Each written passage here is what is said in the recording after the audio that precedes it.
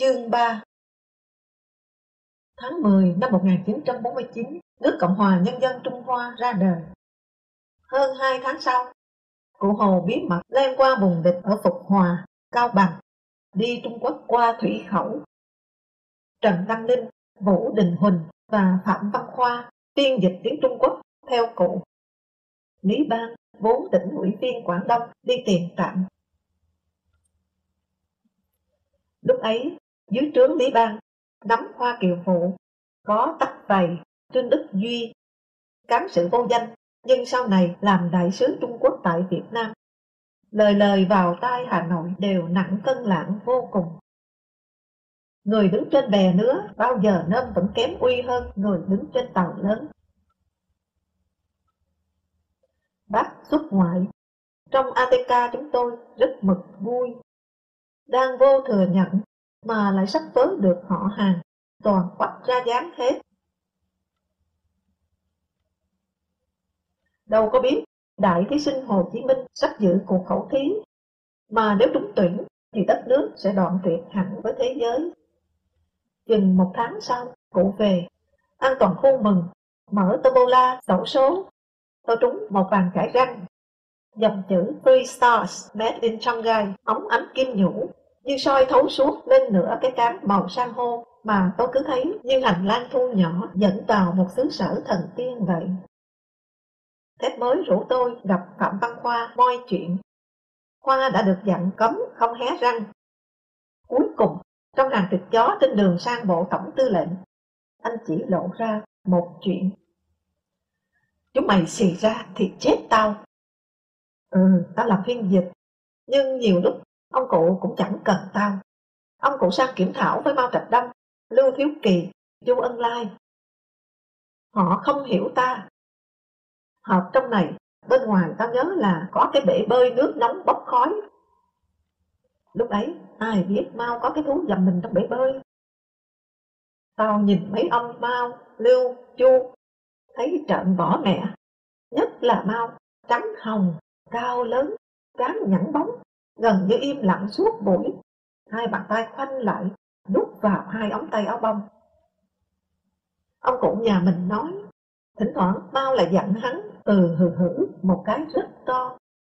Kinh bỏ con bà, chẳng hiểu là tán thành hay phản đối. Ông cụ kiểm thảo xong, Lưu Thiếu Kỳ nhận xét, góp ý kiến. Thôi đủ rồi, thôi thế nào được, hai chúng tôi cứ hai bên trái phải thì nhau quýt đẩy Khoa. Chỉ khai một chuyện nữa thôi thì tha. Chúng tôi nói rồi chúng mày lại cứ qua tếu lộ cho chúng mày. Thôi, nói cái này thôi. Khi đoàn đến bằng tường, cậu bốc phát luôn, mỗi mình ông bác lên xe đi trước. Mất tướng, bọn tao đi sau lo quá. Làm cứ như thổ phỉ thế vậy Không coi quân tướng người ta ra gì, không thèm đếm xỉa đến đám hộ tống bảo vệ cụ, coi như mũi mắt à. Chúng tôi cáu. Gần năm sau thì biết Chu Đức, Liêu Thừa Chí, Nhiếp Vinh Trăng đã xuống tận bằng tường bắt cóc cụ Hồ Viên. Nghe mấy cái tên huyền thoại, chẳng hạn Chu Đức, sướng quá. Chúng tôi cứ dai nhăn nhẵn, ép Khoa phải nói gặp Mao đã làm những gì. Khoa xì tiếp ra một bí mật nữa. Sau khi ông cụ kiểm thảo, trình bày các cái ta chủ trương và làm, Lưu Thiếu Kỳ nhận xét. Sao lại kiểm thảo? Là một chi bộ của quốc tế mà không nhớ phải xin quốc tế cho nhận xét chứ. Thôi được, nhận xét sao? Thép mới và tôi dồn. Khoa nghiêm mặt, hơi sững. Tao chỉ nói một cái nữa thôi, nếu không tao báo cáo sự Lê Văn Lương là chúng mày bắt tao vi phạm kỷ luật bí mật của bác. Chúng tôi đành gật đầu. Khoa nói, Lưu Thiếu Kỳ nhận xét chính sách tiêu thổ kháng chiến toàn bàn của Việt Nam là không cần thiết và lãng phí. Vì những nơi có tính chiến lược thì dù là vùng hoang vắng, địch cũng xây cất để đồn trú. Còn nơi không có tính chiến lược thì nhà cửa nguyên vẹn, địch cũng không ở. Tôi hơi ức. Bác báo cáo coi như kiểm điểm. Thôi được. Nhưng sao không phải Mao nhận xét bác mà lại Lưu? Rồi trì củ chiến của Mao viết ca ngợi tiêu thổ. Mà tại sao Lưu lại nhận xét ta như thế? Tôi bảo thép mới. Thép mới hờ một lúc, nói: họ cũng phải nói thế chứ. Chả lẽ cứ học họ là giỏi như họ, rồi bình đẳng với họ được sao? Họ muốn vạch một demarcation, tuyến phân rõ thầy với trò ra mà. Mày... Họ muốn nói là ta học họ, nhưng tự học, cho nên đã bị giáo điều. Muốn gì họ cũng phải nắm được cành chui chứ. Mèo còn không dạy hổ leo cây cơ mà. Thầy cái gì? Chui cái gì? Tôi phản ứng. Không thì sao lại sang ngồi kiểm điểm với họ? Có kiểm điểm với dân, với tao, với mày không? Nhưng vẫn hơn xưa chứ mày. Quang Trung đánh bại mà phải xin nó phong cho An Nam quốc vương. Nay bình đẳng quá rồi chứ. Ta dân chủ Cộng hòa, họ Cộng hòa nhân dân. Khác nhau đấy. Khoa cho biết, sau đó Mao đi Liên Xô, ký kết hiệp ước với Liên Xô, đồng thời nhân dịp nói trước với Stalin việc Hồ Chí Minh muốn được gặp. Sau này tài liệu chính thức của ta nói khi cụ Hồ qua Bắc Kinh thì Mao đã đi Liên Xô rồi. Vì sao không biết, nhưng theo tôi, Khoa nói đúng. Vì về nước mới 10 ngày, anh đã kể với chúng tôi, và vì không ai có thể bịa ra chi tiết Mao ngồi đút tay vào ống tay áo bông mà dặn hắn hừ nghe tin bỏ bà, sống động như thế được. Sau này kể cho tôi viết hồi ký, Vũ Đình Huỳnh cũng bảo có gặp cụ Mao, nhưng khi vào họp thì Huỳnh phải ở ngoài. Buồn Huỳnh ngồi trong ra một bể bơi nước nóng có bốc khói. Lúc ấy Mao sắp sang gặp Stalin, và trong nghị sự chắc sẽ trao đổi ý kiến về công nhận Việt Nam Dân Chủ Cộng Hòa. Do đó Mao phải nghe cụ Hồ trình bày trước. Bây giờ, sau khi đã nếm đủ thứ trò quỷ của Cộng sản với nhau, mới hiểu Mao đi riêng là để vạch ranh giới. Hai nước lớn chúng tôi bàn chuyện chúng tôi với nhau là chính đã. Sau đó nhân thể tôi sẽ thăm dò, lo lót chuyện cho anh, xin công nhận cho anh vào phe. Chung quy, tốt phân rõ tôi trên anh dưới. Anh nhờ tôi giúp. Kết quả sao? Chờ tôi gặp Stalin đã. Còn Stalin biết Hồ Chí Minh đã ở Bắc Kinh, nhưng nhận hay tiếp tục từ chối Hồ Chí Minh, thì Stalin phải bàn với Mao. Phải chăng Mao chính là nhân tố quyết định làm cho Stalin thay đổi thái độ phủ nhận Hồ Chí Minh? Sau đó, nghe truyền đạt, Stalin đã phân công Trung Quốc phụ trách Việt Nam. Tôi cục hứng dữ. Phụ trách thì phải là Liên Xô, chứ sao lại Trung Quốc?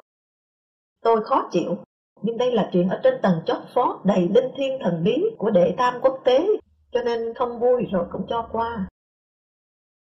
Lúc ấy, chúng tôi sao hiểu nổi, đây là món quà Stalin hối lộ Mao. Quả chăng, bỏ thì thương, mà vương thì chưa hết ghét, nên ông mượn bàn tay Mao nắm giúp. Nhưng hệ lụy đã nằm lại sâu bền trong vô thức đảng viên Cộng sản Việt Nam. Vị trí đàn em bên dưới, yên phận, biết ơn đã thành nền móng cho một tư thế ứng xử với Trung Quốc. Xuân Trường cho biết bác nhà mình chủ động khẳng định với bác Mao quan hệ môi răng giữa Việt Nam và Trung Quốc. Tự ái dân tộc, thế là xẹp. Vai vế tôn ti này bác Hồ đặt ra. Yêu bác Hồ, chả lẽ lại đi tự ái sằng với anh hai? Nên biết chính bác tự nguyện nhận mình chỉ nêu ra được có tác phong, còn tư tưởng lý luận thì để cho Mao chủ tịch. Được lãnh tụ ráo riết giáo dục, điều lệ thêm câu, lấy tư tưởng Mao Trạch Đông làm kim chỉ nam. Đảng Lao động Việt Nam nguyện học tập Đảng Cộng sản Trung Quốc, học tập tư tưởng Mao Trạch Đông, tư tưởng lãnh đạo nhân dân Trung Quốc và các dân tộc Á Đông, vân vân. Từ năm 1951, tuần nào báo Nhân dân cũng có vài mẫu của CB, tức cụ Hồ, phổ biến kinh nghiệm mọi mặt của Trung Quốc. Dần dà, đảng viên Cộng sản Việt Nam lại tìm ra chỗ để tự hào. Được làm em của hai nước vĩ đại, Liên Xô anh cả, Trung Quốc anh hai. Cũng ngầm hiểu mình là anh ba trong cả phe. Có cha nào dám vũ trang đánh đế quốc như hai ông anh và Việt Nam đâu. Bảo mạng không dám hy sinh mà, toàn do Nga giải phóng cho. Một năm sau, mở đại hội 2, Hồ Chủ tịch nói, Chính vì Đảng Lao động Việt Nam là đảng của giai cấp công nhân và nhân dân lao động, cho nên nó phải là đảng của dân tộc Việt Nam. Không thích chui lủi, chúng tôi rất sướng được ra ánh sáng, và thế là quên mất câu cụ nói ngày cho đảng rút lui vào bóng tối. Nếu cần có đảng phái thì sẽ là đảng dân tộc Việt Nam. Việc đảng ra công khai cũng gây một số thắc mắc. Bọn tôi kêu cái tên Đảng Lao động Việt Nam yếu quá, thì được đã thông ngay. Ông cụ đã thỉnh thị Stalin và Stalin bảo lấy tên này như Mông Cổ lấy tên là Đảng Nhân dân Cách mạng. Thế ra lúc Cộng sản Đông Dương, lúc Lao động Việt Nam đều do Stalin quyết định cả. Thấm đẫm tinh thần quốc tế, nên nghe đã thông như thế, lại sung sướng được lãnh tụ tối cao quan tâm đến cho từng ly từng tí. Không biết, nếu quan tâm thì lãnh tụ tối cao đã ôm lấy, chứ đâu để Trung Quốc phụ trách. Nói thêm về đã thông, tức đã thông tư tưởng, cho khỏi thắc mắc, dao động, bế tắc, chữ đầu miệng của các bộ đảng viên Trung Cộng mới ồ ạt nhập vào từ hồi Việt Cộng. Bây giờ mới thấy ông cụ nhiều lần mượn Stalin ra để đỡ phải giải thích dài dòng. Chúng tôi còn hậm hực quanh chữ nhân dân, tên mới của báo đảng. Sao không giữ sự thật như Pravda của Liên Xô? Sự thật với Cộng sản, nhân dân là kém nước. Không nhớ ai đó nói, này Liên Xô giao Việt Nam cho Trung Quốc phụ trách, thì Việt Nam phải tỏ ra là vui vẻ chấp nhận chứ. Lấy tên báo đảng Trung Quốc là để nói tôi sẵn sàng đi với đồng chí đây. Chả lẽ ăn không của Trung Quốc à? Cuối cùng, đại sứ La Quý Ba đã trình quốc thư, mà mãi vẫn không thấy đại sứ Liên Xô đến. Chúng tôi hơi lạ. Phép mới bạo mồm giải thích. Thông cảm mày, cha Liên Xô ở trong Âu sống sướng quen rồi, sang ta ở rừng, hắn cũng ngại. Lúc ấy chưa nhận hết hàm nghĩa của từ phụ trách. Đúng, thế nào là phụ trách? Là phải ốp sát, kèm chặt ở bên. Đồng chí La có tư cách song trùng, vừa đại sứ cách trở, vừa thường xuyên đụng đầu, bàn bạc ở cương vị phụ trách. Có một vị đại biểu của quốc tế được chúng tôi cảm thấy gần gũi hơn, đó là Leo Figueres, Ủy viên Trung ương Đảng Cộng sản Pháp. Là cái bóng trung thành của Liên Xô, nên Cộng sản Pháp cũng đã từng lờ Việt Nam.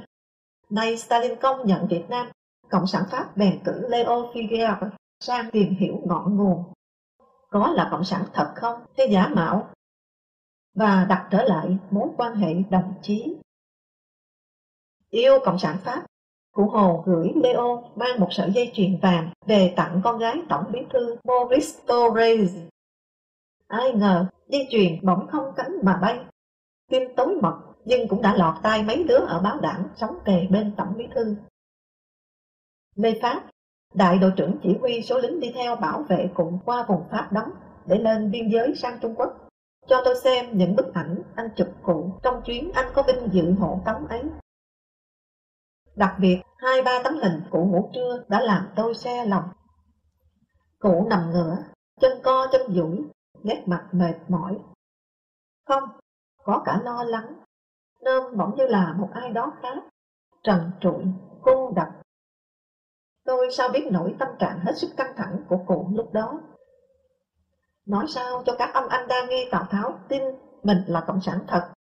Giải thích sao cho trôi đoạn tình báo Mỹ vào căn cứ địa đầu não.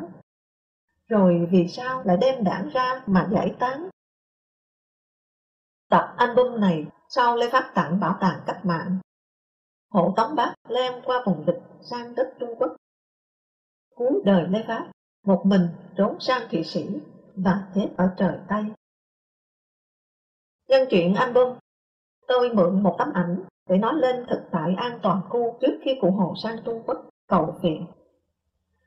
Tấm ảnh này tôi xin một cô bạn để cho gia đình Lê Đạt nhân giỗ đầu của anh. Cọc nó xem, tôi cứ lạ, sao Đạt, trẻ nhất, lại là người mở đầu bức ảnh ở bên trái, và ngay cạnh anh là cụ Hồ. Hai thầy trò duy nhất ngồi xổm bên nhau, cạnh 5-6 thư ký của Trường Chinh đứng sau Tổng bí thư, tư lệnh. Bức ảnh đập ngay vào mắt người xem bởi vẻ hoang vu, tiều tụy. Một láng nứa nhỏ, 3 vách nứa tuềnh toàng, không nội thất. Sau đó một vạt cây cối bị đốn trơ gốc, và miếng đất mới khai phá chưa kịp xây cất nhà láng. Nhưng nổi lên hơn cả là hình ảnh cụ Hồ và Lê Đạt. Ai xui mà chỉ có 2 người ngồi xổm. Cụ Hồ chắc đến chỗ Trường Chinh có việc, hốc hác, đăm chiêu. Lê Đạt mặt còn hơi sữa, nhưng nôm thẫn thờ. Tôi không thể không nghĩ đến 2 cha con, một nông dân già bán gà ế chợ chiều, ủ ê bên nhau, mà đường về thì xa, và nhà thì nhẵn gạo. Đặc biệt không một chút ranh giới phân chia đẳng cấp giữa người và người, không một bóng dáng quyền lực. Tất cả là một khung cảnh buồn, hiu hắt, suy tàn. Mấy thành viên cuối cùng của một bộ tộc sống trên một dẻo rừng biệt lập, được National Geographic chụp được. Bức ảnh với hết không khí hiện thực ủ ê của nó cho thấy cụ Hồ không thể không băng qua vùng biên giới bị quân Pháp chiếm đóng để tìm Mao Trạch Đông, để liền một dãy với Trung Quốc, với phe. Nó khác đi để làm được tiền đồn của phe, để thoát cảnh một mình chiến đấu giữa vòng vây. Chữ của Võ Nguyên Giáp. Ta mở chiến dịch biên giới giải phóng Cao Bắc Lạng tháng 8 1950. Tôi lên Cao Bằng. Một nhóm lên đường với nhau từ góc thông cửa ngõ bộ tổng. Dương Bích Liên, Vũ Cao, Hoàng Nghiêm điện ảnh, Thân Nhất đài phát thanh, và tôi. Bộ đội sang Quảng Tây học tác chiến từ mấy tháng trước, trở về rầm rập đêm ngày. Cố vấn Trung Quốc cùng với những con ngựa cao to kiểu xích thố, chở ngất ngưỡng, chăn đệm, thao chậu. Cố vấn xuống tới tiểu đoàn, trung đội. Ở tiểu đoàn 251 của Nguyễn Hữu An mà tôi xuống đó, có Liều Dính Trảng, Lưu Dinh Trưởng, da mịn như da đàn bà, lấm tấm tàn nhang màu mã não. Có hôm Nguyễn Hữu An buộc mồm bảo tôi, tên gì mà lại nghe như húng liều dính chảo thế nhỉ? Thường đùa, bảo cố vấn nói 1, 2, 3, 4 tiếng Việt để ôm bụng cười, thì cố vấn cứ 1, 2, 3, 4. Cái nọc dân tộc kỵ nhau vẫn cứ ló ra. Giữ kín đáo, nhưng thỉnh thoảng đồng chí cố vấn húng liều dính chảo vẫn để lộ cho biết quân tưởng tác chiến rất giỏi. Có ý so với nó, quân Pháp kém xa. Tôi ngày ngày dự các buổi trung đội trưởng Trung Quốc dạy bộ đội ta đánh bọc phá, đâm lê. Chú ý, ngoái cổ tay, vặn thế này, xốc lên. Anh phiên dịch nói to như gắt. Đoàn báo chí, văn nghệ dự buổi Võ Nguyên Giáp phổ biến trên sa bàn kế hoạch đánh thị xã Cao Bằng. Tôi còn bức ảnh chụp bữa ấy, trong đó tôi ngã người vào Nam Cao, ngồi bậc cuối cầu thang nhà sàn. Bên kia thang là Dương Bích Liên, đưa ma thăm tâm. Một suối nhỏ nhảy chồm chồm trên nền đá dựng đứng, đổ nước ầm ầm ngay ở đầu nhà, như có tiếng sóng đưa thăm tâm qua sông. Tôi nghĩ khi lên qua hẻm đá sau cổ áo. Sau đó cả lũ ôm bè lứa lần lượt qua một cái đầm rộng đen vách đá, đẹp như tranh thủy mặc. Tôi và Nguyễn Đức Dũng đến trung đoàn 174 của Chu Mân và Đặng Tăng Việt. Tuần sau đánh Đông Khê, không đánh Cao Bằng như kế hoạch ban đầu mà Võ Nguyên Giáp đã giới thiệu sa bàn với đám nhà báo, văn nghệ sĩ. Cố vấn Trung Quốc là đồng chí Trần Canh nói đánh vào cổ con rắn thì nó sẽ quằn người lại và ta có cơ diệt viện. Xin trở lại chuyện chiến dịch lớn đầu tiên, nhưng ở đây tôi chỉ kể lại vài ấn tượng in sâu trong tôi, kẻ lần đầu thử lửa lớn. Đánh Đông Khê, tôi đi với tiểu đoàn 251, chủ công Nguyễn Hữu An của trung đoàn 174. Tiến, người Tày, là chính trị viên. Sẩm tối hôm nổ súng, Nguyễn Đắc nhiếp ảnh, Dương Bích Liên, sĩ quan địch phận, em trai Dương Bích Liên và tôi leo vào một cái hang đá trên đỉnh núi. Nghe nói ban ngày cụ Hồ đã vào đây quan sát trận địa. Nhìn khắp một vùng núi non vắng lặng, bên dưới kia một dẻo thung lũng hẹp rất êm ả, hết sức êm ả. Thấy cả vài bụi cây còm cõi vàng vọt mà tôi chợt có ý muốn đến đó cùng xây nhà bên suối. Chạy từ phải sang trái, đầu bên phải đã chìm vào bóng chiều sẫm lại.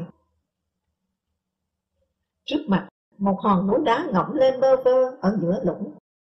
Khỏi nó, qua cái, lũng bắt đầu nở ra, và xa xa, dền lên âm u một núi mặt bằng, cao, dài, phẳng, ma quái, Đông Khê Đồn. Tiểu đoàn chủ công của Nguyễn Hữu A, D5, theo tôi đã nửa tháng, đêm nay sẽ hút vào đó. Trời bóng tối đi, tất cả như thụt lún xuống. Từ bìa rừng bên phải, mấy con cá lưng đỏ đồng độc quậy đuôi bơi ra ở giữa lòng lũng. Lại thấy đó là những bắp chuối rủ nhau dung dăng là mặt đất. Và chúng đến đâu, đấy liền ưng ẩn hoa đào. Nhưng chúng đã tan vào đâu mất rất nhanh. Mà hòn núi côi cút trước mắt, đồn Tiền Tiêu cạm phầy, mô hình phóng to của cái chày thời đá cũ, thì bỗng dậy lên, rung rinh. Hòn núi cổ quái kia là đồn cạm phầy, và đàn cá, đàn bắp chuối này là đạn 75 ly đến nã vào nó, khai hỏa cho toàn trận đánh. Cạm phầy chợt như một mùi nhùi rơm khổng lồ quất vào, lửa văng tung tóe. Cùng lúc súng nổ rang tứ phía. Nhưng hết một đêm không xong, Nguyễn Hữu An không vào nội đồn. Trưa, đến quân y Tiền Phương của trung đoàn, nghe báo cáo thành tích La Văn Cầu chặt cục tay khi lên đánh bộc phá vì đạn đuôi xét, tức là đạn 12 ly 7. Đưa tin luôn. Đêm hôm sau, tôi nằm với 4 khẩu sơn pháo bắn thẳng của tiểu đoàn trưởng Thành. Thành đưa tôi một điện thoại, nghe ban chỉ huy trận đánh chỉ đạo, cho bắn bao nhiêu viên 75, và còn hô, bắn phát thứ mấy. Thành bảo tôi, cố vấn Trung Quốc nói, mỗi viên đạn pháo giá 2 lạng vàng. Nghe suốt đêm Lê Liêm chính ủy mặt trận biên giới giục lính 251. Anh dũng tiến lên, hy sinh cũng lên, không thể để đến sáng nữa. Sáng tinh mơ sau đêm thứ hai, diệt được Đông Kê, tiếng súng im hẳn. Tôi đeo ba lô lên vai, toan rời đó lên đồn, thì chợt 2 phát đại bác trong đồn bắn ra rít lên gần như ở ngay bên mang tay. Tôi tụt vội xuống cái hốc đất ở trước khẩu pháo tôi vẫn núp cả đêm qua. Lòng chết người. Cái hốc ở sau khẩu pháo, cái hốc đằng trước nó là mép núi bu thẳng đứng xuống con suối. Ở dưới đó 30 mét, tôi gọi to, cứu, kéo tôi lên với. Sau khi được kéo lên, tôi rời trận địa 75 ly của Thành, lên ngay đồn. Vừa tới khúc quành, lượng rất đẹp, lên đồn. Con đường rải nhựa nhẵn thính, tôi phải quay về. Bộ đội cấm. Pháp có thể nhảy dù xuống chiếm lại Đông Khê như tháng 5 trước đó. Tối lên đồn, tan hoang, lửa khói. Một lính da đen cụt chân thấy tôi, dương 2 con mắt trắng dã vì sợ, lê đít giật lùi tránh. Tôi vội phối hợp với anh ta, rẽ ngay ngã khác, không muốn mình làm anh ta sợ thêm. Đến một góc đồn, có lẽ là cái mạng Bắc mà đêm qua chính ủy mặt trận Lê Liêm cứ suốt đêm điện thoại vỗ về, thúc giục. Alo D3, cố diệt ổ đuôi xét màn Bắc đồn. Alo D3, các đồng chí cố lên. Dốc dựng đứng, xung quanh tối ôm, và mây mù bồng bềnh. Một tấm vải bạc căng lên như một cánh buồm phòng gió giữa biển, và góc đồn vắng tanh thì như mũi một con tàu trôi trên sương mù. Cạnh cánh buồm, một đống lửa khá đượm, và một lính Pháp nằm bên, một mình, mắt nhắm nghiền, miệng thầm thì, không dứt gọi. Maman. Điểm nhịp cho tiếng nhẩm ôn câu đầu đời. Cánh buồm ưỡn cong lên, phút trống. Phần phật, thình thình, maman. Phần phật, thình thình, maman. Trong mênh mang mờ mịt, cuộc gọi đáp giữa anh lính Pháp trạc tuổi tôi, 20 tròn xoe, và tiếng sóng gió một chuyến hồi hư ảo, khiến tôi không thể rời chân. Càng không dám đến đặt bàn tay giả mẹ lên trán người sắp chết. Sợ phá vị trí thiêng liêng dành cho người mẹ. Sợ phá vỡ giấc mơ cuối cùng, có lẽ là đẹp nhất của anh lính. Tiếng trống cúng tế, hộ tống cuộc lên đường. Thình thình, phần phật, đầy ắp không gian. Đưa 2 âm ma măng uy nghi, thiên di. Mấy hôm sau, chạy trên đoạn Khâu Lu, Nà Kéo, Ốc Xá, đường số 4, nơi quân lính ta và quân sạc tôn, Lơ Page, quần thảo, giáp lá cà. Tôi phải dốc lên mặt lọ cô tiên, nước hoa chiến lợi phẩm, nhặt trong hầm viên đại úy chỉ huy đồn Đông Khê. Nó nằm bên một quả bưởi, đã bóc hết cùi, chưa tẻ muối. Quả bưởi cứ khiến tôi nghĩ đến bóng một người đàn bà trong căn hầm cố thủ hẹp tanh đầy gạch cửa này. Xác lính Pháp nằm dài suốt hai vệ đường, bốc mùi thối rữa. Cỏ lau màu cống non rạp xuống, làm thảm đỡ mịn nhẵn đến không thể ngờ. Trên đó, trên tấm thảm ngỡ được là ủi đặc biệt công phu đó. Những lòng ngực trống rỗng như đắp bằng bùn trộn trấu, có những bú ruồi say sưa đánh vòng vo ve tiếu tích ở bên trong. Một cái nghịch ám ảnh mãi tôi. Cái khung bên ngoài xù xì ghê rợn, sao lại dung được một vận động hớn hở, trơn mượt thế kia? Có phải chỗ miệng khung mở ra cho thấy không gian bên trong nửa sáng nửa tối kia chính là cái vùng người ta vẫn quàng thắt lưng vào? Có những lần cởi nó ra để rồi sau đó nhớ mãi người đàn bà lặng lẽ chờ. Sau này tôi ngạc nhiên bảo Quyển Tư Nghiêm, sao lúc ấy lại nghĩ lạ như thế? Nghiêm hỏi, trước cái bệnh sắp thành hư vô, cậu nghĩ tới cái hành vi tạo nên sự sống. Ngước mắt lên, những lưng dốc ở trước mặt. Mặt đường đang váng lên một chiếc ngũ sắc óng ánh mở. Ôi, biến hóa của vật chất và phần còn lại của một đời người. Tôi bịt mũi, cắm đầu chạy. Chợt nghĩ tới những bà mẹ của các người lính chết này. Nếu ở đây lúc này, chắc các mẹ sẽ sờ lần tìm kiếm chi li từng dấu vết các mẹ rất thông thuộc trên người những đứa con. Và tôi không chạy nữa. Tự nhiên thấy yên tâm cho những đứa con đang tự thể hiện ra ở những dạng thối rữa khác nhau lạ lùng, nhưng chắc chắn mẹ họ lại nhận ra được. Nghe tin ta và Cố Vấn mâu thuẫn nhau. Cố Vấn cho rằng 3 ngày đánh Cốc Xá là nước quân, nhưng Võ Nguyên Giáp quyết diệt quân Sạc Tông đóng trên núi. Tự nhiên thấy khó chịu với các cố vấn như bị xúc phạm. Trong tổng kết chiến dịch đã có các cuộc tranh luận khá gay gắt về phối hợp giữa binh sĩ Việt Nam và cố vấn. Nhưng sau khi kết thúc thắng lợi chiến dịch biên giới ngày 14 tháng 10 1950, Hồ Chí Minh gửi thư cho Mao Trạch Đông, Trung ương Đảng Cộng sản Trung Quốc. Tóm lại, tôi cho rằng thắng lợi này là thắng lợi của đường lối Mao Trạch Đông cách mạng, quốc tế chủ nghĩa. Tôi không nói lời khách sáo, cảm ơn các đồng chí, mà nói các đồng chí Việt Nam và nhân dân chúng tôi sẽ nỗ lực hơn nữa, giành lấy thắng lợi cuối cùng lớn hơn, lấy thành công để đền đáp sự kỳ vọng tha thiết và giúp đỡ to lớn của Đảng Cộng sản Trung Quốc, Đảng Cộng sản Liên Xô anh em. Chả ai thấy chữ đền đáp kỳ vọng, nghe nó quá bề dưới. Không phải ngẫu nhiên mà đến Đại hội thứ 2 1951, điều lệ Đảng đã ghi tư tưởng Mao Trạch Đông là kim chỉ nam của Đảng. Báo Sự Thật đăng bài Khi Chúng Ta Đánh của tôi, viết về trận nhổ đồn Đông Khê. 2 tháng sau, xong chiến dịch, một tối về đến chợ Chu, vào quán nghỉ. Tôi gặp Từ Bích Hoàng, Sĩ Ngọc ở báo Vệ Quốc quân. Hai anh cho hay báo các anh đã đổi tên thành Quân đội Nhân dân và ra số thứ nhất. Ở số báo ra mắt này, các anh đã xin phép đăng ở trang nhất bài Khi Chúng Ta Đánh. Và ở đây xin kể thêm lần hành quân qua Đại Bục, Đại Bác, đèo Khao Vác, vào đánh Nghĩa Lộ. Tôi đi cùng Tô Hoài, trung đoàn 88. Trời mưa dữ dội, quân lính dừng lại ở bên một con suối rộng chừng 20 mét. Nước lũ cường dựng ngược lên một con dốc, đứng gào thét. Anh trung đội trưởng hất đầu. Một lính trẻ măng, mặt bầu bỉnh, má lúm đồng tiền, đi lên. Tối qua anh ngủ gần chỗ tôi.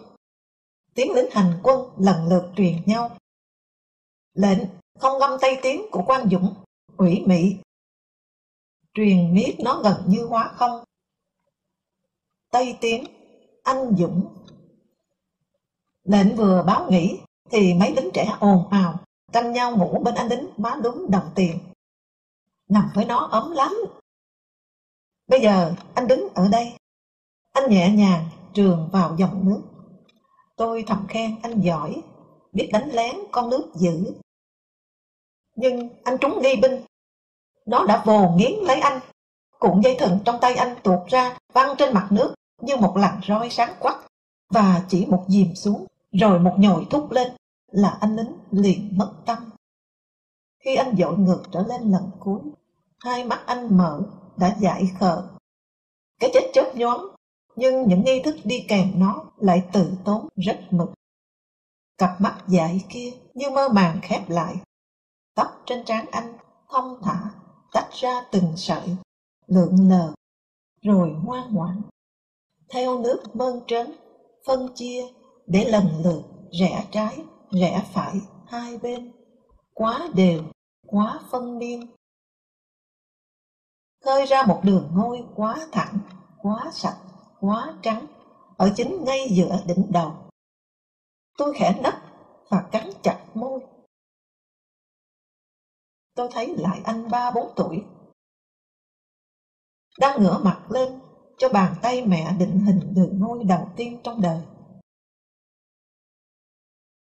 để anh giữ lấy mãi.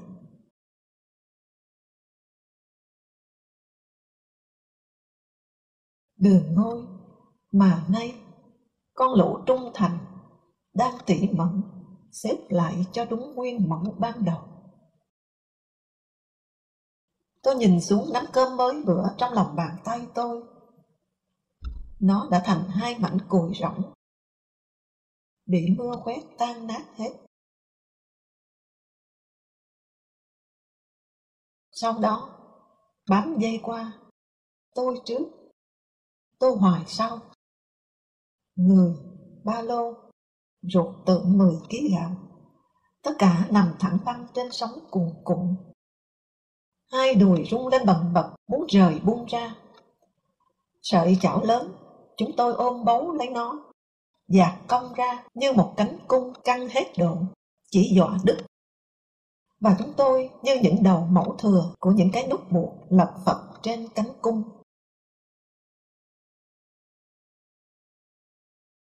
Tối hôm ấy, tôi Hoài và tôi ngủ ở sườn dốc 30 độ, đầu gối ba lô. Mỗi đứa chèn chân vào một gốc cây cho khỏi tuột. Trước đó, chúng tôi qua một bản mèo trên đỉnh núi. Ba nhà, mấy người đàn bà mặc phù vàng ủng, nhìn chúng tôi như nhìn người nước ngoài. Tối hôm sau, đêm hành quân cuối cùng vào vây Nghĩa Lộ, chúng tôi bạt mạng chạy theo người trước mặt qua cây cầu dài 10 mét, rộng bằng 3 bàn chân, tối mờ mờ, suối réo như sôi bên dưới vực. Vừa chạy vừa nghĩ, rơi, rơi này. Cái gì đưa chân đi? Không phải mắt. Một vong linh yêu thương nào đó.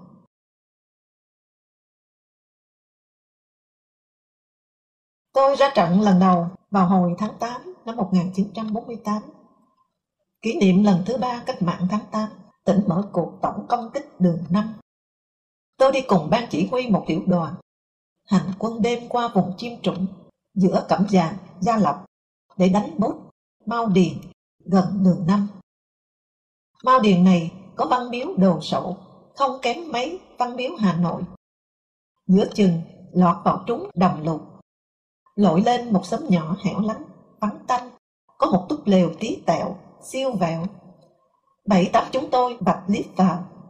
2 người đàn bà, một già chắc là bà, một trẻ chắc là mẹ, và một đứa bé mấy tháng trong tay người mẹ, mặt mũi đen nhẽm những vết tro than.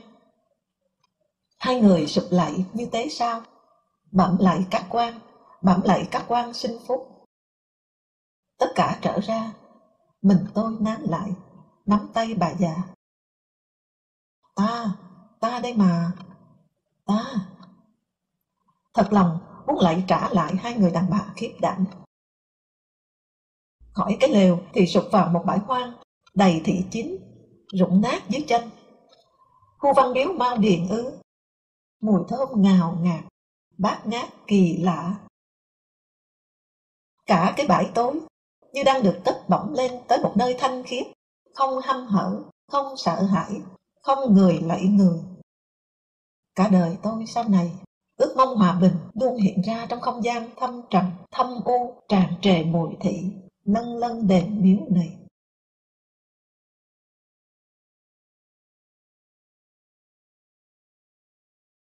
Sau đó bị phục kích, quay đầu chạy lui, nước ngang bụng. Những quả hỏa châu dập dềnh trồng ghẹo trên đầu. Trận đánh đầu thị xã Hải Dương có Trần Châu, anh tôi. Những quả mìn nằm trong giỏ lợn, 2 lính khiêng 1 quả. Chẳng rõ thế nào giữa chừng phát nổ, lộ hết. Thế là rút, không đánh kỷ niệm cách mạng nữa. Nhưng bản tin ti thông tin hôm sau mang manchette đỏ: tổng công kích đường 5 thắng lớn. Chiến tranh để lại ở tôi 3 ấn tượng sâu sắc: buồn, sợ và thương. Thương dân, thương đồng đội, thương cả đối phương. Nhưng tất cả đều phải giấu kín, như giấu nghi ngờ trong đầu. Nhiều chiến công là phịa, và đầu tiên giấu sự thật, cố nhiên. Cuối cùng, một phen hút chết. Sau khi tiêu diệt binh đoàn Sạc Tông và Le Page trên đường số 4, và quân Pháp rút bỏ Thất Khê, ta tổ chức một tối đại lễ mừng chiến thắng ở ngay trung tâm thị xã Cao Bằng. Nghe nói Bác Hồ sẽ đến. Nhưng rồi tan, bom Pháp. Tôi bị trận bom lớn đầu tiên sẩm chiều hôm đó. Ngỡ chữ thọ vẫn ở trên trán, đã văng đi đâu mất. Nằm ngửa nhìn Dakota, loại DC-3. Từng đợt 3 chiếc từ từ dịch trên nền trời đang tái dần. Đất vặn mình, hơi bom hay cả mảnh bom phần phật. Rồi chợt thấy nền trời như một tấm khăn giường, rất căng, rất phẳng, và các chiếc Dakota quay về xuôi đang trôi lướt trên đó. Đèn đuôi chúng nhấp nháy êm ả như vài ánh bếp đêm hôm, rất gợi nhớ nhà. Biết nguy hiểm đã qua, nhưng lại buồn. Trước cảnh chiến địa tan hoang, ngổn ngang xác người, tôi cứ luôn thấy buồn. Cố nhiên là không dám thổ lộ. Tôi chú ý thấy thương binh địch và ta giống nhau lạ lùng ở con mắt sợ sệt. Mặc dù ở quân y tiền phương, thương binh ta được cứu chữa tốt hơn. Thì ra cái sợ là dấu hiệu tuyệt đối bình đẳng của con người ở trước cái chết. Tôi không thể quên lần ở đồn Mộc Châu, vừa im tiếng súng, cuối 1952. Tôi hỏi Vũ Lăng: lúc đánh có sợ không? Sợ chứ. Sợ thật. Thật, vãi đái ra mà. Nhưng chỉ lúc chờ đánh, lúc vây đồn thôi. Còn nổ súng rồi thì hết sợ. Diệt đồn xong, đứng dưới cờ chiến thắng phấp phới, quần đã khô từ bao giờ. Mây, tôi nghĩ thật nhưng nói bằng cái giọng đùa. Nếu cái sợ nó không thể hiện bằng nước, mà lại bằng sẹo trên mặt nhỉ? Vũ Lăng nhồi thuốc vào tẩu, ngước lông mày rộng, nhìn tôi. Thì trên mặt ai cũng dày cộp lên di tích sợ. Khi ấy khéo con người sẽ thôi đánh giết nhau. Vũ Lăng dư dứ cái đầu tẩu vào tôi. Thuốc trong tẩu là Abdullah. Thế là có hôm tôi chợt thấy giá như cái sợ không chỉ để lại di tích trên mặt người bằng những cái sẹo, mà cả những thành tích giết địch cũng được lưu lại bằng sẹo trên mặt. Chúng ta sẽ có những anh hùng mà mặt mũi giống hệt như người bị hủi cùng, hủi cục. Lúc ấy nhà nước khéo phải có một hình thức nào đó để giúp phân biệt sẹo anh hùng với sẹo hèn. Nhưng lại tự dẹp ngay cái ý nghĩ tầm bậy đó.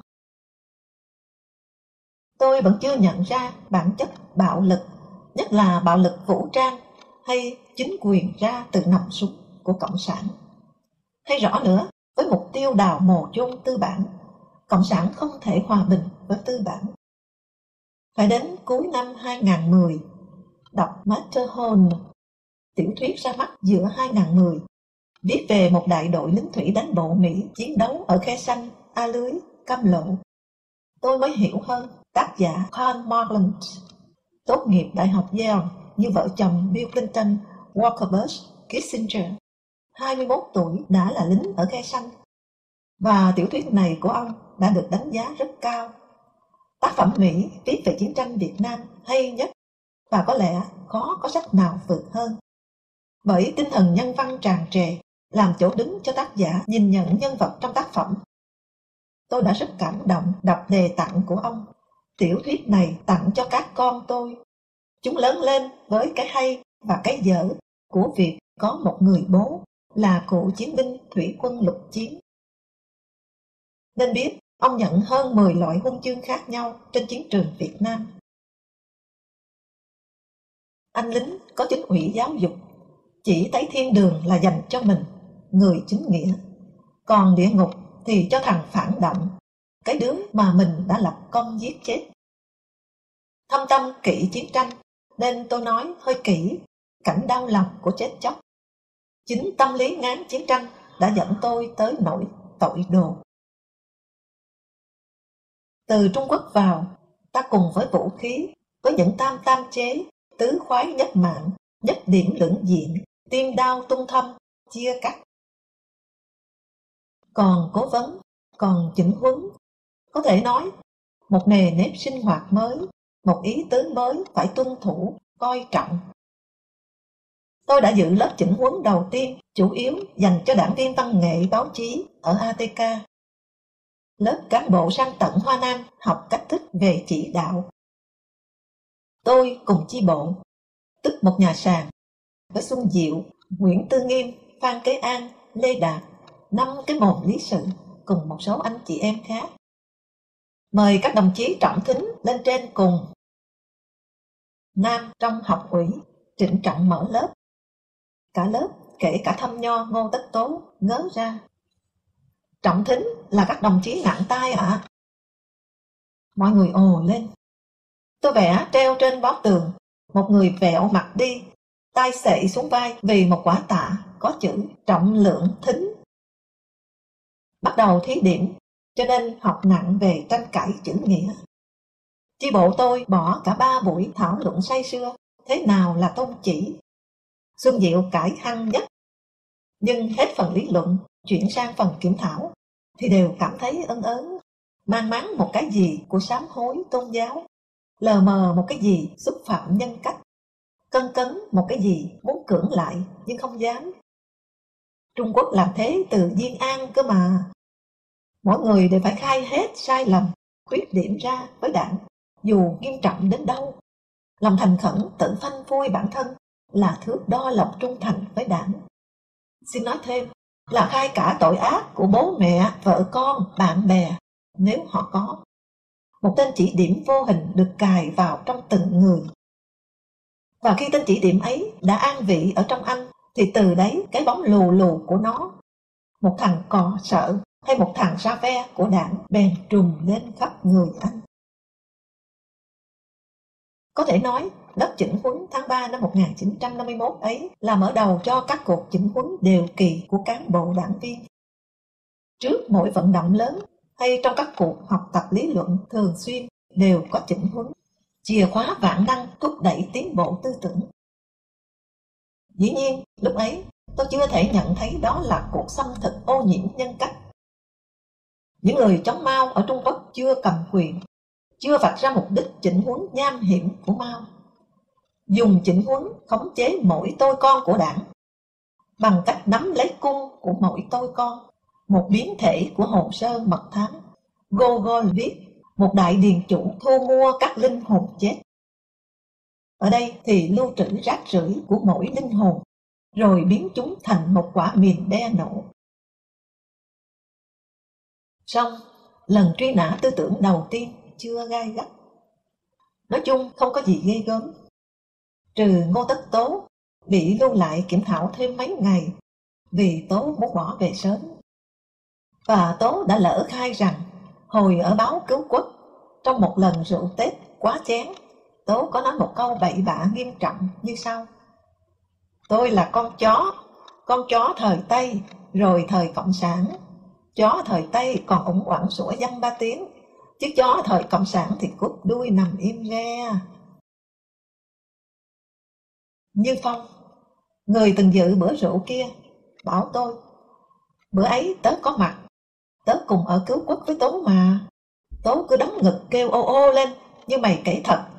Nhưng Phong ôm miệng cười, nhìn quanh, để biết là hắn say thật hay là vờ để chửi mày à. Theo tớ thì vờ.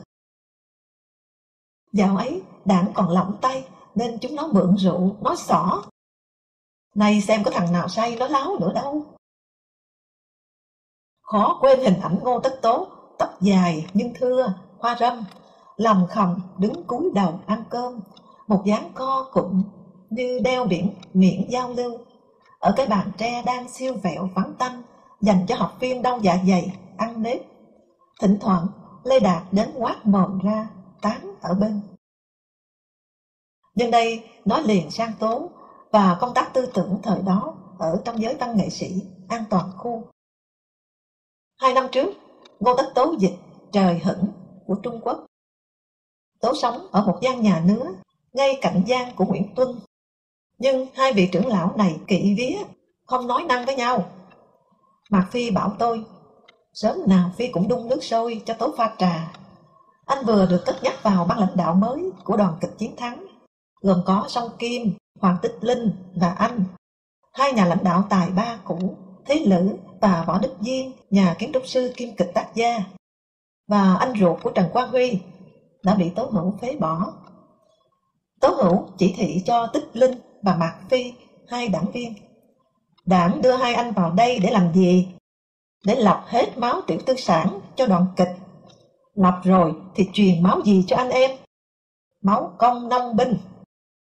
Nói cụ thể là phải quần chúng hóa, tập thể hóa, quân sự hóa đoàn kịch. Tập thể hóa là thế nào? Nói cho dễ hiểu là không cần sân khấu, mục diễn, hậu trường, cánh gà, son phấn chi cả. Diễn lửa trại giữa trời. Lửa trại là đi thẳng từ quần chúng đến quần chúng. Tư tưởng tập thể còn là gì nữa? Là việc sao chi cần một người hát giỏi. Đúng, ta cần là cần quần chúng đều biết hát, đều tự hát để tự nghe, tự nâng cao tình cảm cách mạng lên. Làm sao phải xòn phe cho rối mắt quần chúng? Bên Trung Quốc vì quần chúng người ta thay đồ rê bằng 1, 2, 3. Quần chúng nhìn vào hát ngay được. Theo Mạc Phi thì cụ đồ Tố và Tuân xung khắc nhau. Tố cho là Tuân kênh kiệu, vờ để hách lát thật. Điệu bộ sang cả chuyện lột xác cho khác người. Tố Mạc Phi lật cái ảnh con trai Tuân, đại đội trưởng Trần Xuân Trường, mà Tuân để ở trên bàn nứa của Tuân, ra mà xem mặt sau. Phi xem, thấy Tuân đề ở sau bức ảnh dòng chữ Je suis le fils de mon fils. Tôi là con của con tôi. Tố hỏi Phi, xem rồi chứ? Tại sao cứt nhà tôm lại lộn lên làm đầu như thế? Vì con nông binh từ nay là đấng phụ mẫu sinh thành ra bọn trí thức, vốn không bằng cả cục cứt. Một sáng, Trần Chinh Hợp kiểm điểm báo với chúng tôi ở dưới ngôi nhà sàn tòa soạn. Đêm đêm, đó là bãi thả dê của cụ chủ nhà người Tày. Sớm nào chúng tôi cũng nằm sấp trên sàn, thò đầu nhìn cụ chủ mở cửa thả dê ra rừng. 40-50 con dê cái chen nhau lao ra, nhưng tới cửa, con nào con nấy đều bị con dê đực chặn lại, phủ nháy nháy mấy cái. Việc mà chúng tôi đùa là điểm đít thay cho điểm tâm. Đang họp, Trần Chinh bỗng chỉ xuống chân đồi, ngay trước mặt. Các anh xem kìa. Trên bờ tràn, ruộng hẹp đầy nước, loang loáng giữa những búi lúa mới vẫm đuôi gà. 3 người ròng rắn đi tới, 3 cái mũ vải, sau gọi là tai bèo, nhưng dạo ấy ở an toàn khu gọi là mũ Tô Ngọc Vân. 3 túi dép vải toàn ten cùng đeo về bên trái hông. ba cái gậy trống và ba cái tẩu phì phèo. Tất cả những đạo cụ sân khấu đi kèm nhà văn nhà thơ ấy đã được chia đều ra ở đầu, tay, miệng của Tố Hữu dẫn đạo, Nguyễn Tuân khúc giữa và Nguyễn Đình Thi khúc đuôi. Các anh xem, bắt chước nhau cho khác người, nhưng lại phải giống hệt nhau. Văn nghệ sĩ là phải như thế ư? Anh Nguyễn Tuân mặt to, ngậm biết còn khả dĩ, chứ anh Tố Hữu mặt choắt thì biết nó che kín mất hết. Trong mắt Trường Chinh, Tố Hữu không chỉ bé mặt mà còn bé chức. Nhưng đến đại hội 2-3 năm sau, anh đưa Tố Hữu vào sổ thiên tào, dự khuyết trung ương, cùng Lê Liêm, Xuân Thủy.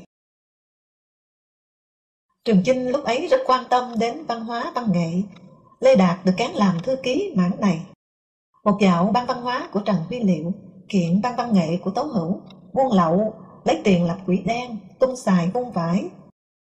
Trường Chinh cử Lê Đạt đến nghe hai bên. Đạt tới, và trước hai bên nguyên bị. Sát khí đằng đằng, tuét mồm tự giới thiệu. Dạ, thưa tôi đến thế này, chẳng qua cũng là anh lính lệ nhà quan. Trần Huy Liệu cười. Tố Hữu sầm mặt lại. Thực ra lúc ấy trên rừng, chủ nghĩa Marxist chưa thành chủ nghĩa Marxist, chủ nghĩa nồi cơm. Tiếng Pháp Marxist là cái nồi. Chưa có câu ngậm miệng ăn tiền, đi bằng đầu gối, Marxist có số. Cái gì làm cho chủ nghĩa Marxist biến ông thành chủ nghĩa nồi cơm?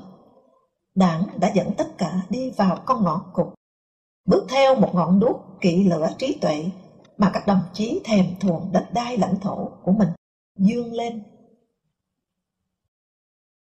Chương 4. Sau chiến dịch Tây Bắc, giải phóng Nghĩa Lộ, một phần tỉnh Sơn La, thôi bao vây Nà Sản. Tôi và Tô Hoài đã dự cuộc họp Võ Nguyên Giáp, kết thúc chiến dịch. Không đủ sức công kiên vào tập đoàn cứ điểm đầu tiên mà Pháp gọi là con giếm này. Tôi thôi tùy quân ký giả, ngồi nhà phụ trách tổ cải cách ruộng đất của báo. Tôi náo nức, xúc động. Cả nước đang tích cực chuẩn bị cho cuộc cải cách ruộng đất long trời lở đất, giải phóng anh em giai cấp. Cụ Hồ có bài báo tiếng Pháp đăng đầy 2 trang tờ vì một nền hòa bình lâu dài, vì một nền dân chủ mới, cơ quan ngôn luận của Comintern, sau khi Stalin và Mao lên cho cụ một bài gân lập trường vô sản. Lúc ấy chưa đọc hồi ký của sếp, tôi chưa biết. Gặp Hồ Chí Minh, Stalin đã chỉ 2 cái ghế, nói: ghế này của nông dân, ghế này của địa chủ, anh ngồi vào ghế nào? Câu hỏi không giống vẻ miệt thị. Và thế là ra đời bài báo của cụ, tự phê bình đã chậm tiến hành cải cách ruộng đất. Cụ nói, tôi không nhớ rằng ở Việt Nam, tổ quốc còn được gọi là đất nước. Đất và nước cho nông dân. Bài báo có nghĩa, cụ đã thế chấp bản lĩnh riêng để đổi lấy phe. Cụ rất hiểu, muốn làm cách mạng thì phải được phe cho nắm quyền, như trước kia được quốc tế cho phép lập đảng. Và dòng sông vào biển, từ nay hóa mặn. Chuẩn bị cải cách ruộng đất từ giữa tháng 7 đến cuối tháng 9 1953. Trung ương mở một lớp chỉnh huấn cho trí thức trong và ngoài đảng, làm việc ở chính phủ và các đoàn thể trung ương. Nhiều tên tuổi như Bùi Bằng Đoàn, Nguyễn Mạnh Tường, Nguyễn Văn Huyên, Thế Lữ đã dự học. Mục đích sâu xa là xây dựng lập trường giai cấp, đề cao công nhân, bần cố nông, hạ uy thế chính trị và tư tưởng của trí thức và các giai tầng không lao động chân tay khác. Sau đó bắt đầu triệt để chỉnh đốn tổ chức theo phương châm mạnh mẽ, đề bạt công nông, gạt bỏ các thành phần không trong sạch. Nhưng nói chung không mấy ai nhìn trước thấy triển vọng tối tăm, mà nếu có nhìn ra thì cũng thấy đó là điều hợp lý. Mấy tòa nhà láng tre nứa cao rộng vây quanh hai mặt một hội trường lớn. Riêng ở một tòa ở xế trước hội trường là 3 hay 4 chi bộ, gồm cả đảng viên lẫn không đảng phái. Chi bộ đầu láng có Nguyễn Cao Luyện, Tạ Mỹ Duật. Liền với nó, trên cùng một sạp giường nứa dài cả 20-30 mét, một chi bộ nữa, và đặc biệt lại có Nguyễn Tư Nghiêm và tôi. Ở sạp đối diện, cách một lối đi là 2 chi bộ nữa. Một có Đặng Đình Hưng và một có Vũ Chính, tổng cục trưởng tổng cục 2 sau này. Tố Hữu là bí thư học ủy. Cụ Hồ cách Nhật có khi liền ngày đến xem điện ảnh liên quan với học viên. Cụ có mấy câu nổi tiếng trong hội trường. Bác Hồ muốn nằm, khi mọi người hô Hồ Chủ tịch muôn năm, rồi tay chỉ vào đầu, từ đây thì bác già, nhưng từ đây chỉ vào bụng thì bác trẻ. Một hôm bác nói, các chú các cô không sợ người ta kêu mình kém tri thức, ít lý luận. Họ kêu thì bảo rằng tôi lú, nhưng chú tôi khôn, chú tôi là Stalin, Mao Trạch Đông. Lê Duẩn thường có mặt, giảng bài chính, lập trường giai cấp nông dân và cách mạng dân tộc dân chủ. Duẩn nhấn mạnh trong bước cách mạng này, người cộng sản phải có lập trường giai cấp nông dân để hiểu được nguyện vọng nông dân mà kiên quyết lãnh đạo họ cải cách ruộng đất, lấy lại quyền lợi, làm một cuộc đổi đời. Tôi ngờ, theo Mác Lênin thì người cộng sản không thể có lập trường nào khác ngoài lập trường giai cấp công nhân. Có điều ý kiến của Lê Duẩn chỉ nói ở trong cái lớp mấy trăm con người này, phải chăng không ai dám phê phán hay chất vấn sách. Phải nhận Duẩn nhiều ý độc đáo. Ta mất nước cho Pháp là vì lúc đó đang là thời đại chủ nghĩa tư bản, nó chiến thắng, áp đảo phong kiến.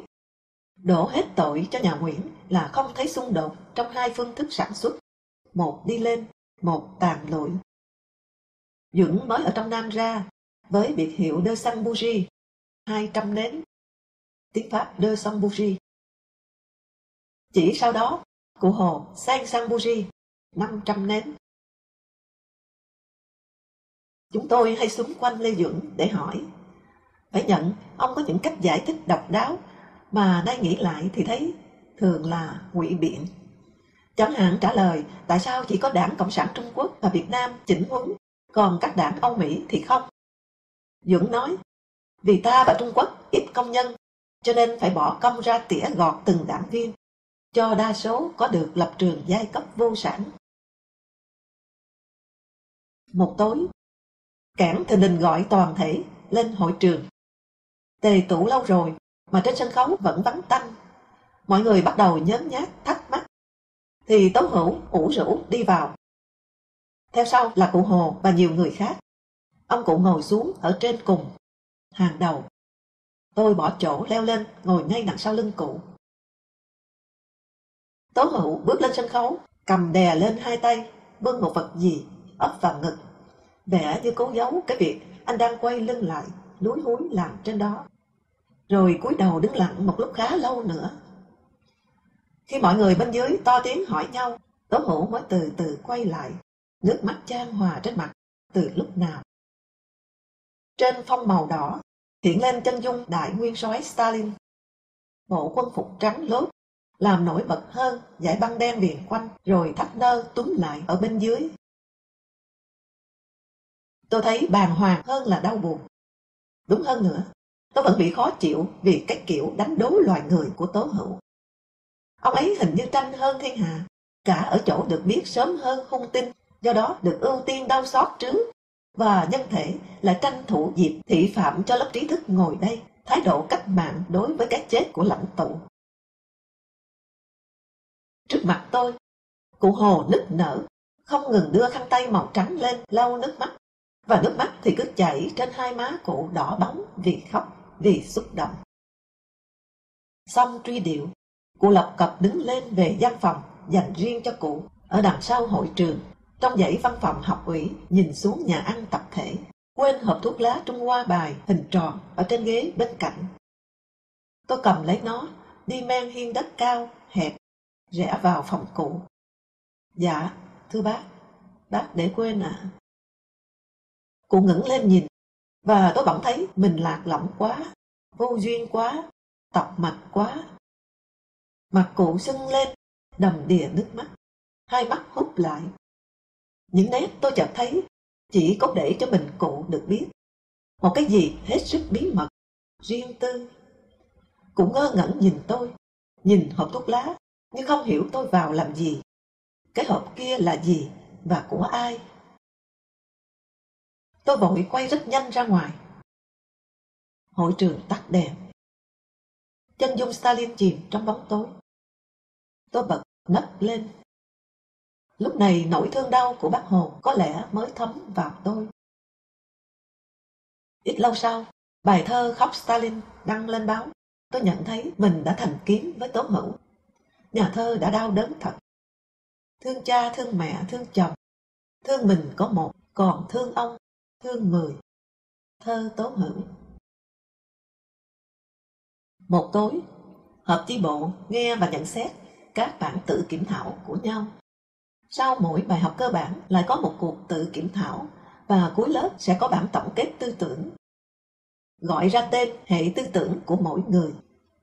Tố Hữu xuống dự chi bộ chúng tôi tối đó. Tôi có phần đao to búa lớn, phê phán người vừa trình bày xong bản kiểm thảo. Tố Hữu bỗng giơ tay ngăn tôi lại, rồi từ tốn, nhỏ nhẹ, nói: Đồng chí vừa phê phán ai, đồng chí biết không? Phê phán đồng chí của đồng chí đấy. Đồng chí phải biết điều ấy. Đồng chí của đồng chí là gì? Là hòn ngọc. Tôi nói lại, là hòn ngọc, hòn vàng của Đảng. Là người mà chúng ta phải yêu mến, nâng niu. Tôi phát hiện một chân lý cảm động. Tôi là hòn ngọc, hòn vàng của Đảng. Nhưng cùng lúc, tôi tự ái vì bị uốn nắn thái độ. Và cùng lúc nhận thấy trong con mắt Tố Hữu nhìn người vừa bị chỉnh đốn kia một ánh trắng xịn, lạnh lẽo, một cái gì khinh khỉnh. Định nghĩa đảng viên là ngọc, là vàng của Đảng. Cho nên vào tổng kiểm thảo, Tố Hữu yêu cầu học viên rất ngặt. Hễ là con em hay liên quan với địa chủ, học viên đều phải thành khẩn tự khai báo với Đảng mọi sai lầm, tội lỗi của bản thân. Chẳng hạn đồng tình, về hùa với gia đình, thậm chí cùng với gia đình trực tiếp đàn áp, bóc lột nông dân. Thứ hai, phải vạch ra mọi thủ đoạn đàn áp, bóc lột nông dân cùng tội ác của bố mẹ, gia đình, họ hàng, địa chủ, cường hào, gian ác. Thứ ba, trên cơ sở thành khẩn khai báo kia mà tuyên bố là căm thù bố mẹ, tỏ ra đã dứt khoát lập trường vô sản, đoạn tuyệt với kẻ thù giai cấp. Không đạt yêu cầu căm thù bố mẹ, đoạn tuyệt với bố mẹ, thì bản tổng kiểm thảo bị phá sản. Học viên đó phải ngồi học lại cho tới khi nào lập trường vô sản, lập trường nông dân thắng, anh ta công khai tuyên bố căm thù bố mẹ, đoạn tuyệt với bố mẹ mình. Tố Hữu làm đúng lời Bác Hồ thôi. Sắp vào tổng kết tư tưởng, Bác Hồ đến nói chuyện. Thực chất, động viên học viên dứt khoát với tư tưởng sai và lầm lạc, tội lỗi của cá nhân. Như thấy việc làm cho thực dân Pháp là nhục, nhưng vẫn chưa triệt để, phải tiến lên một bước nữa là thấy tội của mình. Bữa ấy, bác lôi cả nhục và tội của cụ Bùi Bằng Đoàn ra. Tôi nhớ chi tiết này vì tôi đã ái ngại cho cụ thượng thư cũ. Nhất là khi Bác Hồ nói xin lỗi cụ Bùi, thì cụ Bùi rất ôn tồn đáp lại: Không dám, xin cụ cứ nói. Tôi có phần thiện cảm với chữ không dám, mà từ khi lên ATK trên rừng, bây giờ mới lại nghe đến. Cũng thương cụ Bùi, chỉ được gọi là cụ. Lúc ấy tôi chưa biết mau bày mẹo chỉnh huấn, bắt khai tội, cốt để hạ nhục bề dưới, để dễ thu phục, sai khiến. Tao bắt mày khai cái thối tha nhất của mày ra, mà mày nghe tao là mày hàng tao. Tao nắm được ruột gan mày, thì mày còn hòng thoát đi đâu. Ở chi bộ chúng tôi, Nguyễn Tư Nghiêm là học viên duy nhất rơi vào cảnh gay go, phải làm 2 bước nhận nhục và có tội. Mẹ anh ấy đã già, có hơn 2 mẫu ruộng cho cấy tô. Một mình nuôi người em của Nghiêm bị điên. Nguyễn Tư Nghiêm nhất định không khai tội ác của mẹ. Chi bộ thuyết phục, răn đe, anh vẫn khăng khăng nói không thể căm thù mẹ, không thể coi mẹ là kẻ thù giai cấp, là có tội ác. Không thể đoạn tuyệt mẹ, mà trái lại anh biết ơn mẹ, đã nuôi nấng anh thành người, cho anh được học mỹ thuật. Tóm lại, Đảng coi anh là ngọc là vàng để anh nghe Đảng, nhưng anh lại coi mẹ anh, kẻ thù giai cấp, hơn cả ngọc cả vàng. Và Nghiêm đã đơn thương độc mã, nhỏ nhẹ, ấp úng, chặn đứng một mầm văn hóa ác, bắt đầu ló mồi mà người ta toan vun trồng nhân giống trên đất nước. Cuối lớp học, xong phần tổng kết tư tưởng từng người, học ủy chọn đưa ra toàn thể hội trường 3 báo cáo điển hình. 1. Của Thế Lữ, anh đã phạm sai lầm tham gia Việt Nam Quốc dân Đảng, tự lực văn đoàn, lại làm thơ kêu gọi nhân dân ta, nhất là thanh niên, đi vào con đường thoát ly chính trị, lờ đi tiếng kêu cứu của đất nước nô lệ tủi nhục. Rồi đời sống sa đọa, đỉ điếm, thuốc phiện. 1. Của Tô Ngọc Vân, anh là tiêu biểu rõ nét nhất của tư tưởng văn nghệ thoát ly chính trị, mà tiêu biểu nhất là cuộc tranh luận kéo dài của anh với Trường Chinh năm 1948 ở trên báo Sự Thật về nghệ thuật là tuyên truyền hay không là tuyên truyền. Anh thẳng cánh bác bỏ nghệ thuật phải tuyên truyền. Và 1 của TH Lên, tự nhận mắc chứng hữu hóa trai gái, gần như bệnh lý, mà có lẽ do anh công khai thú nhận cái của tôi nó to quá. Truy nguồn gốc tư tưởng đến thế, nhân tiện phô diễn tính dục bằng lời verbal exhibitionism thay cho hàng thật. Một dạo dài, tôi sinh hoạt chi bộ ghép với vợ chồng TH. Đầu những năm 90, dỗ 49 ngày Trịnh Kính thổi clarinet ở cạnh nhà tôi. Song Kim, dì họ của anh đến. Chị buồn rầu nói, báo cáo điển hình của anh Thế Lữ ở cái lớp ấy tôi vẫn còn giữ. Xấu hổ, anh à. Chính bọn chúng tôi mới xấu hổ, tôi khẽ nói. Đã xuống lại nghe, nhưng có lẽ xấu hổ hơn cả là người đã đặt ra cái trò cho nhòm hội đồng vào đời tư người khác qua lỗ khóa. Tôi đã giữ lại, không nói tiếp.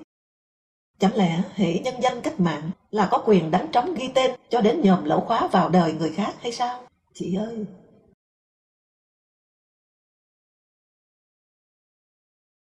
Thời đánh nhân văn, Song Kim đã từng phải che chắn cho Thế Lữ. Người ta đòi anh viết kiểm thảo cái tội không nhận rõ sai lầm của bọn phản động nhân văn. Nguyễn Khải được phân công đến động viên Thế Lữ viết. Chả biết thật hay giả, Thế Lữ liền nhờ Khải viết hộ bản kiểm điểm lệch lạc của mình. Kể lại cho tôi chuyện này, Khải còn đỏ mặt, ngượng. Làm nhục và sợ là yêu cầu sâu kín của tự kiểm thảo. Nhiều người đã tự sát, bảo là vì nhục cả thì không chắc. Có thể là một cách phản kháng chăng? Người đầu tiên tự sát trong chỉnh huấn là Thân Mỡ, người đảng viên do Kỳ Vân kết nạp đầu tiên ở Đình Bản, lúc học ở trường Mác Lê, Bắc Kinh. Rồi treo cổ chết khi tổng kết tư tưởng. Ở lớp chỉnh huấn lưu động, Chính Yên, báo Cứu Quốc, dự. Có Thướng, biên tập viên cùng báo với hai anh. Thướng treo cổ bên ngòi thia sông đáy. Hai anh đã phải lặn lội tìm xác kẻ phản bội. Lời của bí thư học ủy Nguyễn Chương. Học viên phải họp meeting ở hội trường, rầm rầm hô. Đã đảo tội ác của tên Thướng, mưu phá hoại chỉnh huấn. Một phương thức quan trọng của xây dựng đảng. Chính Yên bảo tôi là trước đó Thướng ngồi trong hội trường một mình, rất lâu. Bước ra, thấy Chính Yên, Thướng quay đầu lại sau, chửi. Mẹ chúng nó cao cao tại thượng. Trên cao chỉ có ảnh Mác Engel, Lenin, Stalin, Mao Trạch Đông và Hồ Chí Minh. Chính Yên nói, anh không nghĩ Thướng chửi mấy cụ đó. Động cơ nào khiến một số anh em tự thủ tiêu, nhục rồi tự xóa bỏ, hay mượn diệt bản thân mà hy vọng diệt chính cái kẻ đã đưa mình tới nông nỗi tuyệt vọng này? Tự sát biết đâu chẳng phải là muốn lẩn trốn một cách sống kinh hoàng. Đời thoảng nào ngồi trước chi bộ lại lôi việc bố đi nhà thổ, mẹ ngủ với đầy tớ ra trình báo. À, lại còn tế nhị cho phép là nếu việc xấu xa quá thì sẽ được báo cáo riêng với học ủy. Tại lớp tôi theo, có người đau đớn khai ra việc mình ngủ với cả mẹ vợ và em gái vợ, có khi một đêm riêng rẽ với cả 3 người. Khai rõ đủ thủ đoạn dụ dỗ, lừa bịp và cách tiến hành tội ác, để lôi được tận gốc rễ của tư tưởng địa chủ. Nó ích kỷ, đểu giả, tàn bạo đến thế nào. Chăm chú ghi từng câu hỏi của tập thể để trình bày cụ thể động cơ, địa điểm, thủ đoạn phạm tội. Có đồng chí khai mắc sai lầm thủ dâm, 50 tuổi mà còn mắc cái đó, thì tư tưởng chiếm hữu và hưởng thụ của địa chủ ở đồng chí lớn quá thật. Nào đồng chí nói cho biết, khi phạm tội đó, đồng chí nghĩ chiếm hữu ai? Báo cáo. Người trong chi bộ tôi và Nghiêm vừa tự thú, bỗng nghẹn ngào. Báo cáo. Cả chi bộ lắng nghe. Báo cáo. Tôi nghĩ đến cô con gái nhà chủ ở địa phương. Thành phần gia đình. Có lẽ phú nông. Đấy, ngưu tầm ngưu, mã tầm mã. Tư tưởng bóc lột gặp nhau đấy. Cứ thế, nghiêm chỉnh xây dựng tư tưởng vô sản cho nhau. Đấu tranh tư tưởng là phải truy lùng triệt để như thế. Nhưng có những người khóc vờ cho qua cầu. Ví dụ Dương Bích Liên. Anh bảo tớ có cách. Tớ nghĩ đến thuở bé, tớ lấy lửa đốt các tổ kiến cho cháy xèo xèo, thế rồi tớ chảy nước mắt thật.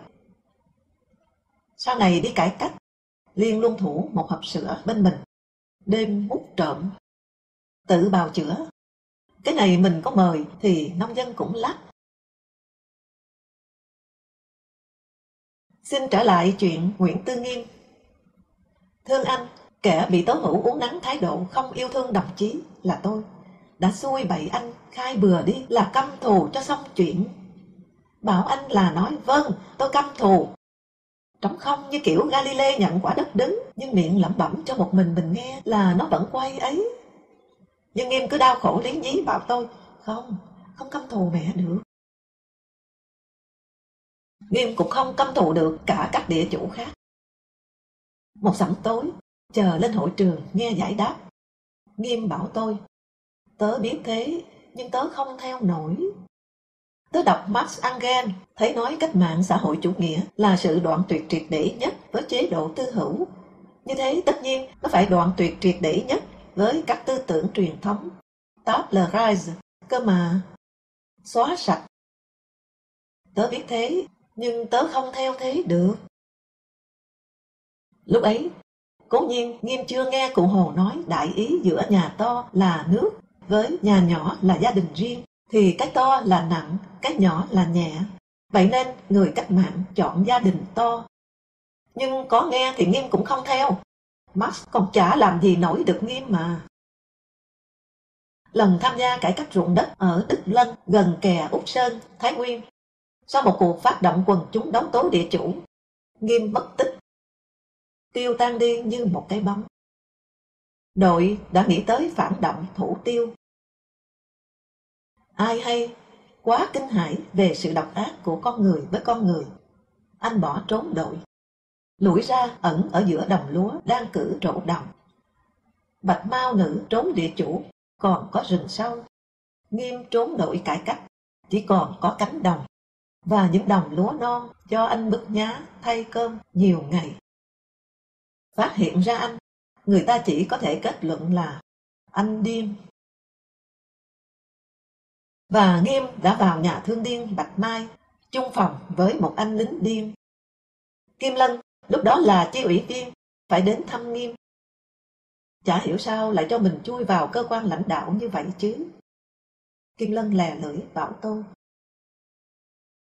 cậu lính khen Nghiêm tốt lắm, nhưng hãy lên cơn anh ta lại cứ nhà đầu Nghiêm mà nện. Tài, Kim Lân nói, đâu thế, ngày 2-3 trận đòn điên, thế mà nhất định không chịu ra nha. Sau nhiều lần vào, tớ cứ dỗ cô cậu, nào về với anh em đi, Nghiêm, về vẽ với anh em cho vui nhỉ. Về một thời gian, được đặt hàng, minh họa truyện Kiều. Trường Chinh cho sổ tuẹt, phê rằng truyện Kiều là của Trung Quốc mà lại vẽ ăn mặc kiểu Việt Nam. Thật ra ông ấy không xài được những nét run rẩy mà mọi người kinh hãi lên vì đẹp, và gọi là phong cách thời kỳ điên. Sau đó Trường Chinh muốn an ủi Nghiêm, 3 lần mời Nghiêm đến gặp. Nghiêm từ chối, rút vào đồng, im lặng. Nay những bức vẽ Kiều được săn lùng ngang đồ sứ Minh Thanh. Bây giờ thế kỷ 21, Nghiêm vẫn hoàn toàn rút vào tranh và im lặng. Tây Tàu đến tìm gặp, người đàn bà sống chung với anh nói anh đi vẽ xa. Bao giờ về? Không biết. Mà có khi chết giữa đường. Ông ấy dặn trước như thế.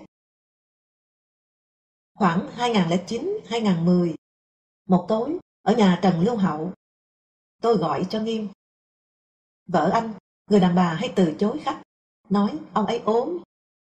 Tôi nói xin bà nói giúp với ông ấy, tôi là thế này. 3 phút sau, Nghiêm ra. Ốm thật. Đến chơi nha. Nhớ đến nha. Có tránh, nhưng tránh ai thôi.